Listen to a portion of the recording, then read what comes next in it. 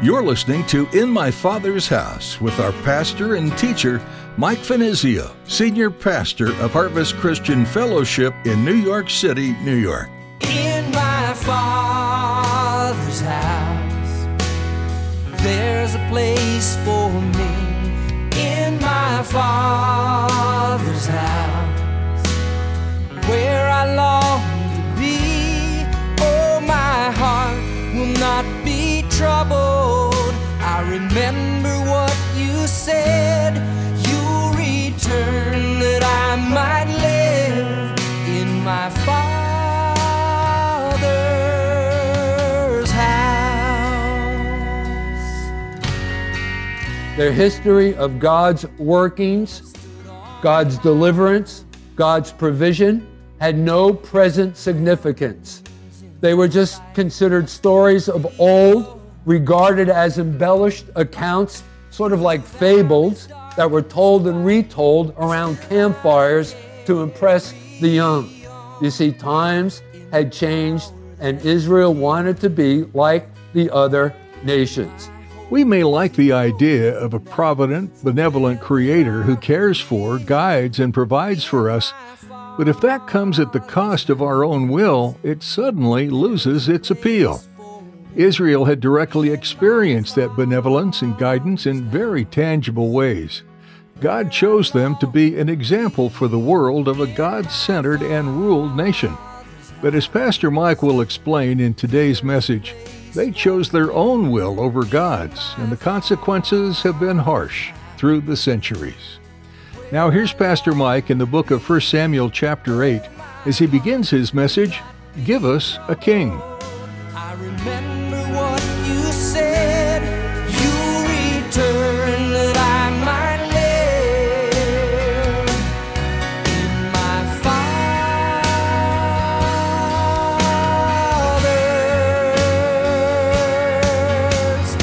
house.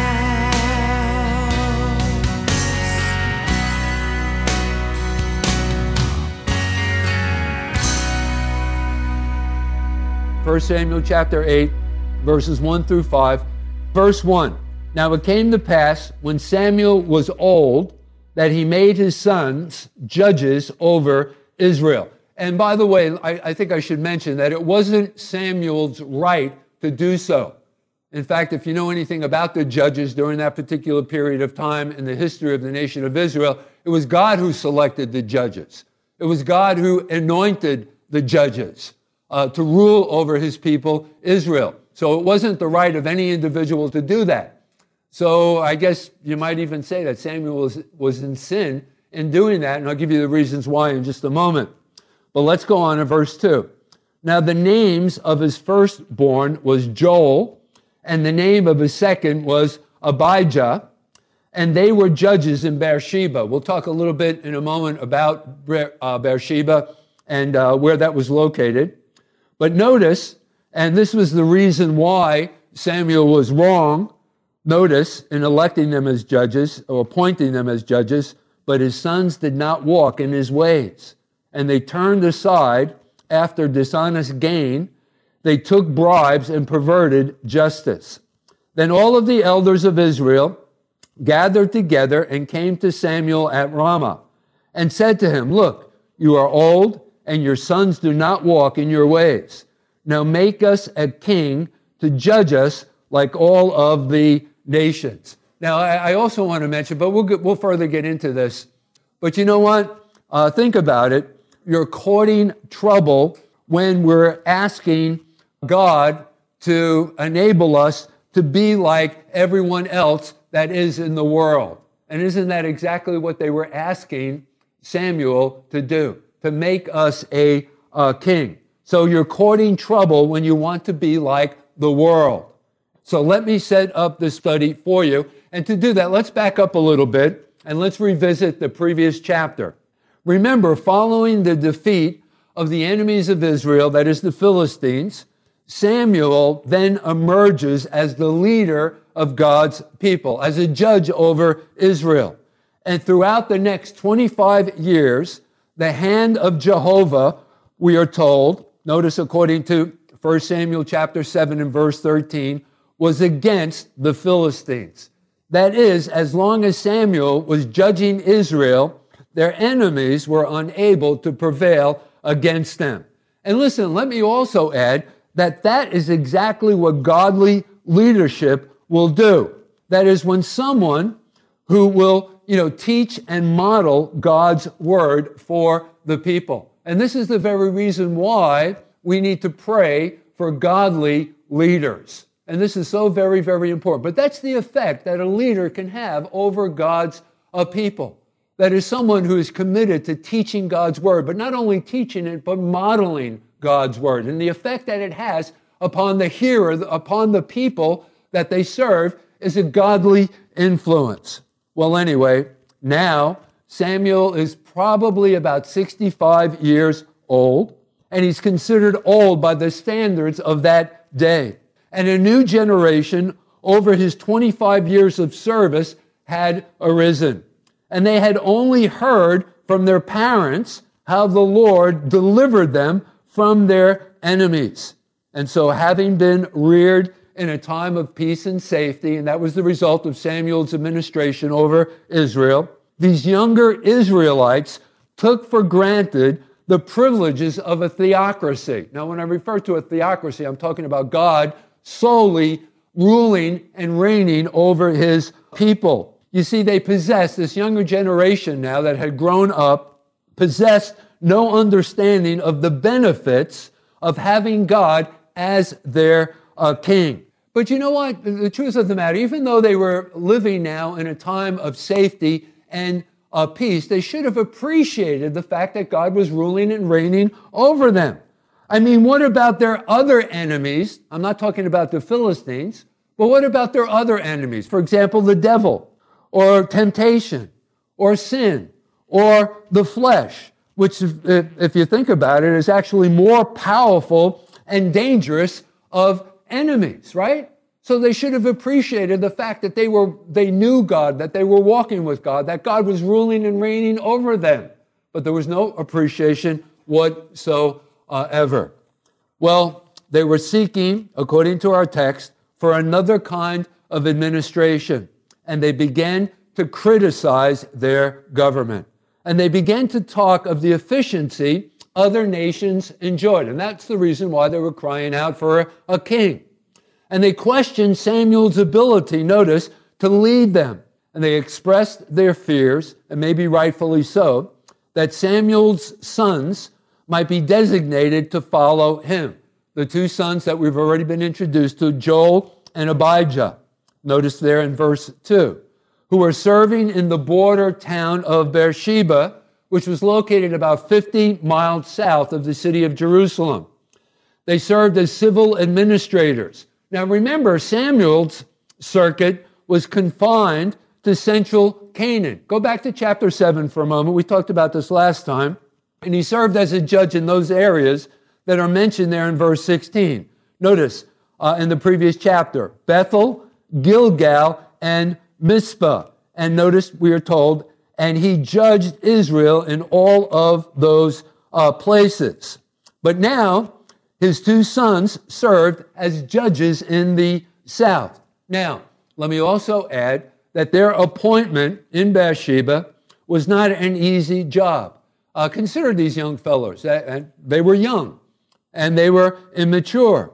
And they were sent with no guarantee of financial support in Beersheba. They didn't have some church behind them. They weren't sent out as missionaries with support from any particular church or ministry.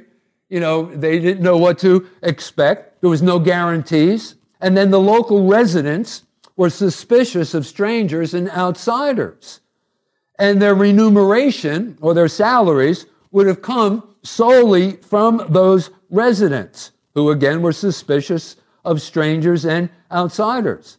They were completely dependent upon those residents for their provision. They would contribute a chicken or a lamb in gratitude for their service. But again, there was no guarantee of that. And it was probably during this time where these young fellows were having a difficult time. And this was probably some of the reasons why they had been overcome by the prospect of making some money, and thus they gave into graft, according to what our text tells us, and bribery, notice there in verse 3, and thus they collapsed under that weight. And obviously that influenced their judgments. But this is sort of confusing when you consider that they were the sons of Samuel and how they should have benefited from their father's example. I mean, we've already discovered how that Samuel was steadfast, how he possessed great integrity. Obviously, it didn't rub off on his sons. His boys would have been, you would imagine, powerfully influenced by their father, Samuel. So what do we learn from this? Well, I think it's an important lesson for us to consider. While we may rear our children wisely, the truth of the matter is we have no guarantees that they will consistently, loyally be devoted to the Lord. There's no guarantees of this. And I know what some of the other verses of Scripture tell us concerning about raising our children in the ways. We'll get to that in just a moment. But although, let me also add, according to 1 Chronicles in chapter 6, in verses 27 through 33, we are given hope that these boys did finally come around, because that text suggests that Joel, one of the two sons, perhaps Abijah as well, may have repented of their sins and established a godly home. Because there we are told in that text in 1 Chronicles that Joel's son is mentioned as officiating in the temple. And so remember then, a parent's failure is not final. Children, if they have the proper godly parenting in their formative years, and how important this is, that we instill within our children at a young age a godly heritage, then there will be no reason why they should not eventually become committed men and women of God. Now, that other verse that I've just referred to that I was thinking about, that you're probably familiar with, and those of us who are parents, always holding on to this. It's recorded first in the book of Proverbs in chapter 22 in verse 6, where there we are told, train up a child in the way that he should go, and when he is old, he will not depart from it. But I gotta say, this is not a blank check. And this is more of a principle than it is a promise. So once again, there's no guarantee. So listen, we really need to make that investment in our children at an early age to instill within them a godly heritage. And then we're just hoping and we're just trusting. After we do everything that we can possibly do, and that's all we can do as parents, right? I mean, they have the capacity of choice themselves. They're free moral agents. God has created them as such. There's no guarantee that they're going to follow in the steps of their parents. We're hoping and we're trusting and we're praying to that end. But again, there's no guarantees. But you know what? God's word never returns void. And we're just trusting that, at the right time, as they're standing at their own crossroads, that they'll make the right choice and decision. Well, anyway, let's go on. Let's talk now about the request that the people made of Samuel. It's recorded first once again in verses 4 and 5. And basically, their cry was, now make us a king to judge like other nations. Okay, now let me describe the scene for you as best I can. In about the year 1044 BC, the elders of Israel have gathered together to discuss matters of national importance. They agreed on an agenda, and off they go to Ramah, which was Samuel's hometown. That's where Samuel was born. And this meeting may have taken place in a courtyard there within the city precincts, or some street, because there's a large company of people that have gathered together to make their complaints against Samuel. Standing before Samuel, they made their desire known, and their words contained a mixture of unjust criticism. Let's talk about those criticisms. The first of which was, notice, they said, Samuel, verse 5, you are old. And what were they insinuating? Well, that he was incompetent to continue to perform his duties as judge over Israel. The second complaint, your sons do not follow in your way. So in this we find their condemnation and censure, not only of Samuel in verse 5, but also of his two sons. And then the third indictment, well, actually request, complaint, appoint us a king to judge us like the other nations. Also recorded for us there in verse 5, which was their consensus of opinion. So their words were full of dissatisfaction concerning having God as their king. And as I've already suggested, their history of God's workings, God's deliverance, God's provision had no present significance. They were just considered stories of old, regarded as embellished accounts, sort of like fables that were told and retold around campfires to impress the young. You see, times had changed and Israel wanted to be like the other nations. Now, let's consider Samuel's response. Let's pick up now in our text, verses 6 through 9. But the thing displeased Samuel when they said, "Give us a king to judge us." And so Samuel prayed to the Lord. And the Lord said to Samuel, "Heed the voice of the people and all that they say to you, for they have not rejected you, but they have rejected me, that I should not reign over them." So I think basically God is saying to Samuel, hey, Samuel, don't take this personally, because really their complaint is against me and really not you.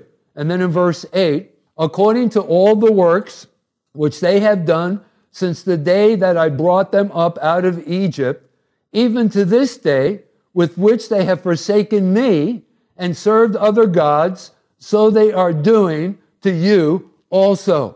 Now therefore, heed their voice. However, you shall solemnly forewarn them and show them the behavior of the king who will reign over them.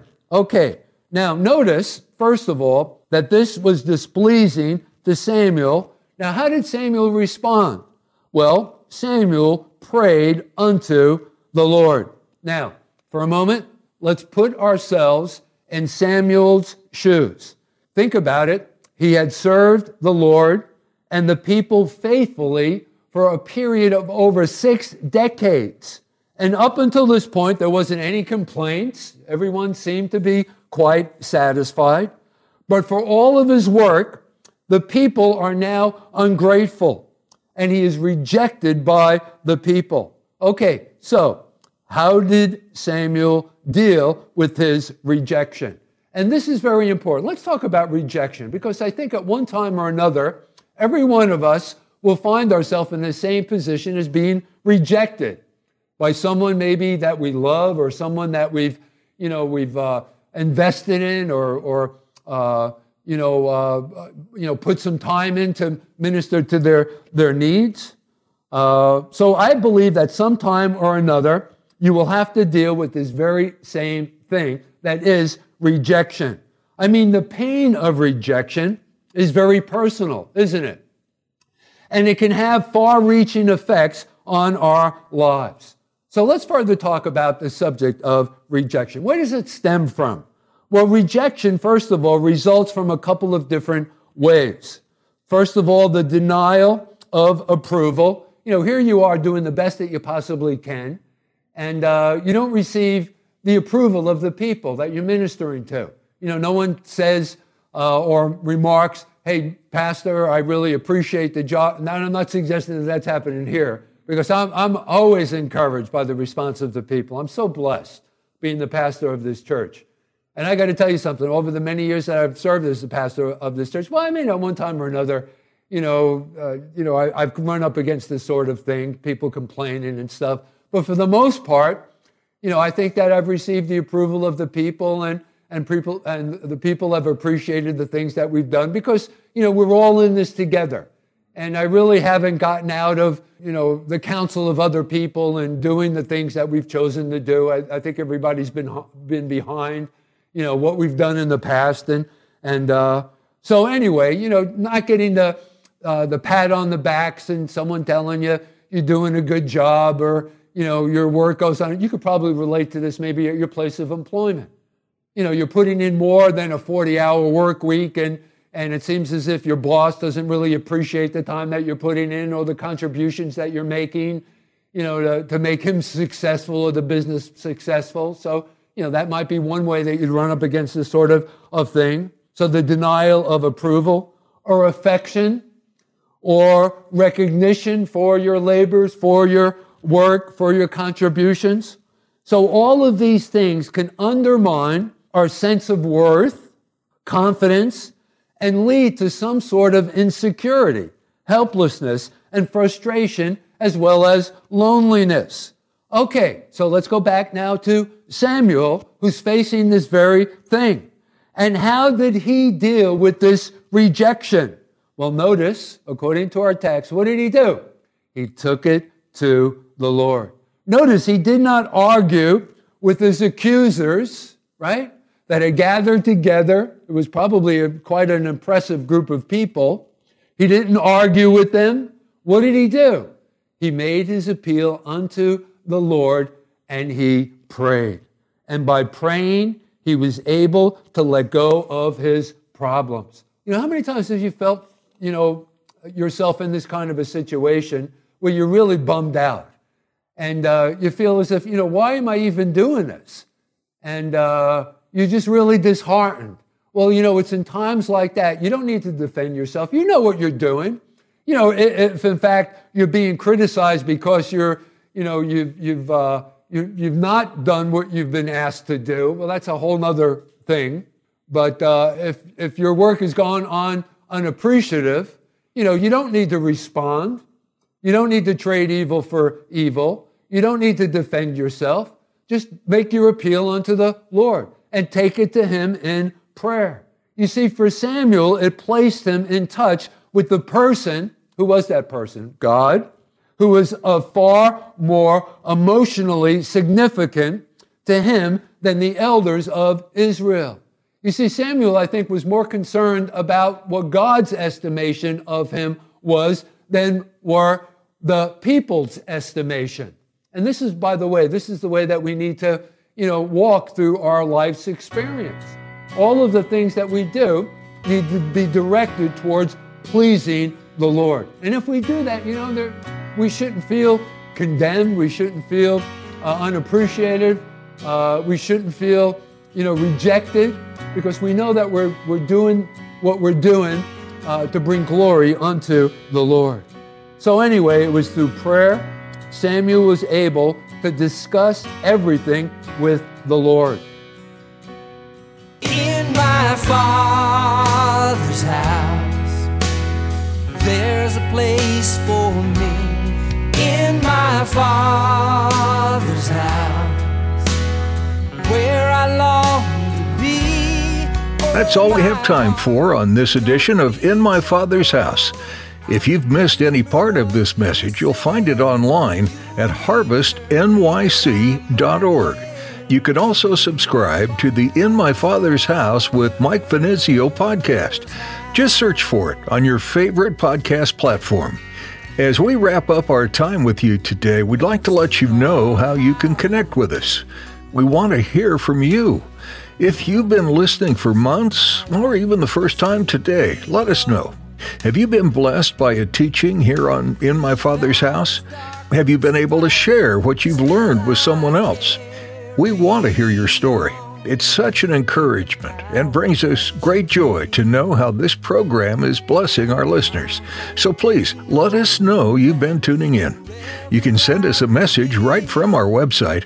Just go to harvestnyc.org and click on Contact. You'll find a form to fill out, and we'll connect with you as soon as possible. You can also let us know you've been listening by sending an email to harvestnyc@verizon.net. Please feel free to share your prayer requests too. We'd be honored to join you in seeking God's direction in your life. Again, just email harvestnyc@verizon.net. If you're listening to our broadcast and aren't in the Manhattan area, we'd like to invite you to join our weekly worship services live on our website. We stream our gatherings on Thursday at 7:30 p.m. and Sunday at 11 a.m. Find out more and connect at harvestnyc.org. That's all for today. Join Pastor Mike next time for another edition of In My Father's House.